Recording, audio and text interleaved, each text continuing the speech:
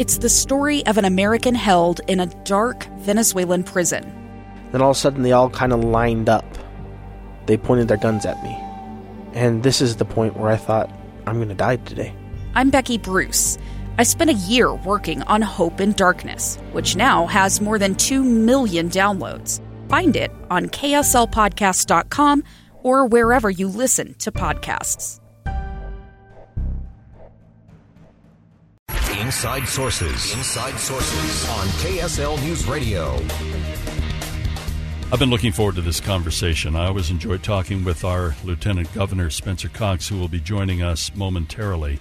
But yesterday, up at the Capitol, various individuals and groups and organizations were represented as we talked about some of the funding, some of the legislation, some of the effort, some of the things that are underway regarding suicide prevention here in the great state of Utah. And when you think about, first of all, the increased incidence of people taking their lives by suicide in this great nation of ours, that is just absolutely shocking and something that is so disturbing. But then when you look at the statistics that are here in the state of Utah, you look at what is happening in our state, and you think that we're not in the middle. We're not the poster children for doing such a great job in preventing. We are among the worst.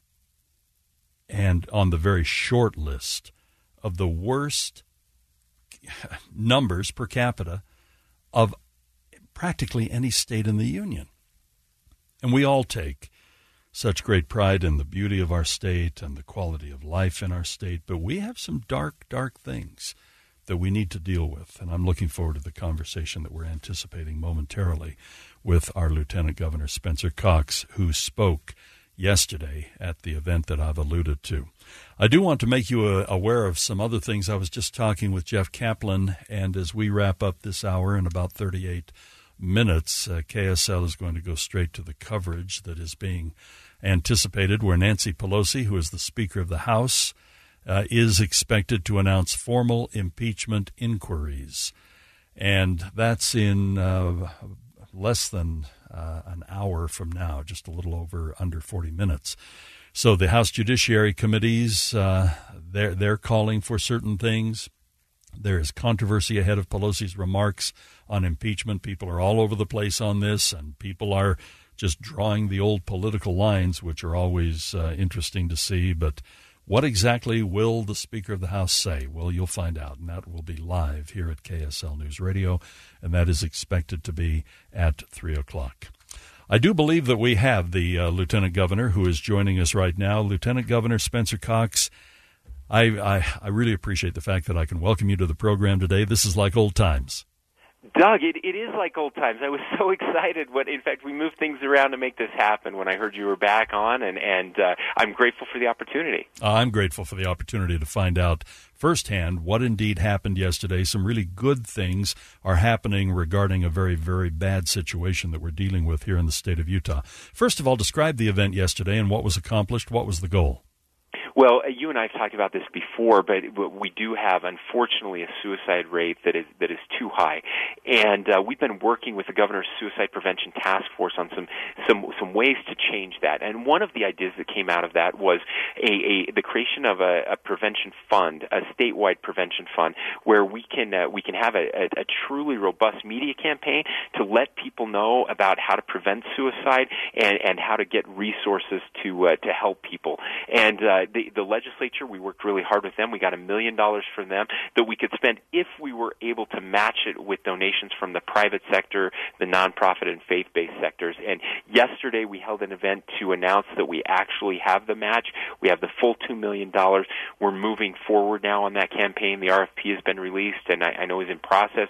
And we're very excited that for the first time, we've had some one-offs, but this will be a comprehensive suicide prevention campaign, media across the state really shining a light on this important issue. What are some of the options that we can highlight and some of the opportunities, some of the safeguards, maybe some of the safety nets that will be we'll shine a light on those in a much grander and more comprehensive way over the next little while? What is available for people that that really are struggling with these issues. Yeah. So, the good news is we have more available than ever before. Of course, we have the National Suicide Lifeline, 1-800-273-TALK. We encourage people to use that. We have the Safe Utah app, the Safe UT app, which at the push of a button you can anonymously, if you prefer, be connected with a mental health professional up at the University of Utah, which is saving just thousands of lives. It's been just incredible to see that work. And really, we want to empower people and empower families and parents and friends to understand how important it is to have the conversation, to ask the question, have you thought about suicide? And then listen and learn. We don't have to fix everything, but just vocalizing, we've learned from research, has such a powerful impact on stopping it. But there are other things we can do, Doug, and one of the biggest is to make sure that our guns are locked up. Unfortunately, death by suicide is much more fatal when weapons are involved, guns are involved, and if you can put time and space between someone, usually impulsive, who is making that decision, the odds of them changing their mind go up significantly. And so we're working with the shooting sports organizations in the state to get those gun locks available to people, gun safes available, just making people understand how important it is to lock up those weapons. And boy, for young males, that's of particular concern. And as you mentioned, there are many ways that people sadly choose to end their own lives. But a gun, boy, that's really hard to reverse. That's exactly right. It is the most lethal, and so if we can change that and change those habits, we know, and as you mentioned, especially with young men, we can have a significant impact. And really, that's what this is all about: is helping people understand that there are resources available, and that it's great to have this conversation. You question them, and then you persuade them to get help and refer them to these resources that we've already mentioned, and we know, we've seen the data, it does save lives. Now, I do want to give people just a little bit of good news if I can, and that is that we have seen the rates of suicide in our state level off, and we're a growing state, which means that those rates are actually declining slightly.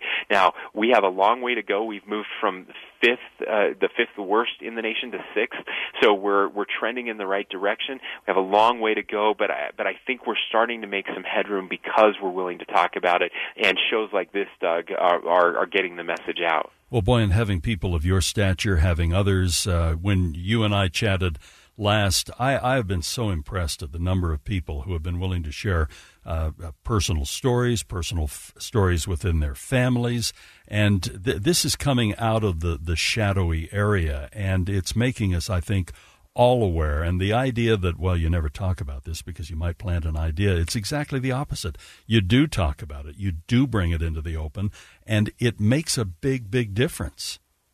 It does. You're absolutely right. In fact, I'm really excited.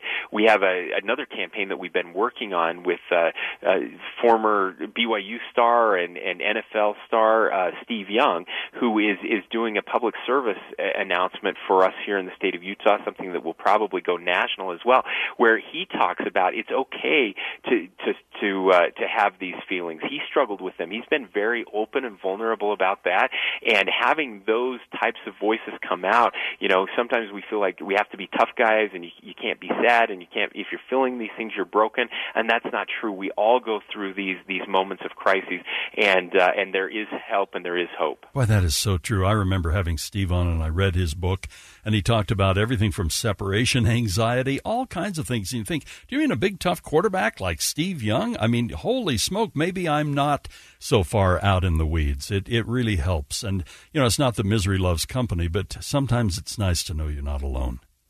Yeah, no, and we found that that's really important, especially with young people. They start to have these thoughts, and then they think, oh, well, why am I doing this? Nobody else does this. I must be broken. And then they tend to spiral downward when you realize that there are lots of people that are having those same thoughts and that have made it through. And that's the thing. Giving them hope for a better day, a brighter day to come is what saves lives. And again, we're so fortunate in the state to have great people who are willing to step in and have these conversations, and we just need more of them. Lieutenant Governor, I can't thank you enough for rearranging your schedule to join us on the air today. I always enjoy our conversation, always have. Thank you, Doug. Lieutenant Governor Spencer Cox of the great state of Utah. And suicide prevention is such an important topic in our state. Coming up next, we'll have a conversation with Patrice Arendt. I'm looking forward to her take on the JCCC, the Jewish Communities. I think I put too many C's in there. The Jewish Community Center Sunday event, her thoughts on some of the legislation, and sadly, the rise in anti-Semitism and hate crimes. Stay with us. More to come on Inside Sources. I'm Dave Cawley, investigative journalist and host of the podcast Cold. In October of 1985, a woman named Cherie Warren left work at a busy Salt Lake City office to meet her estranged husband at a downtown auto dealership. She never made it home.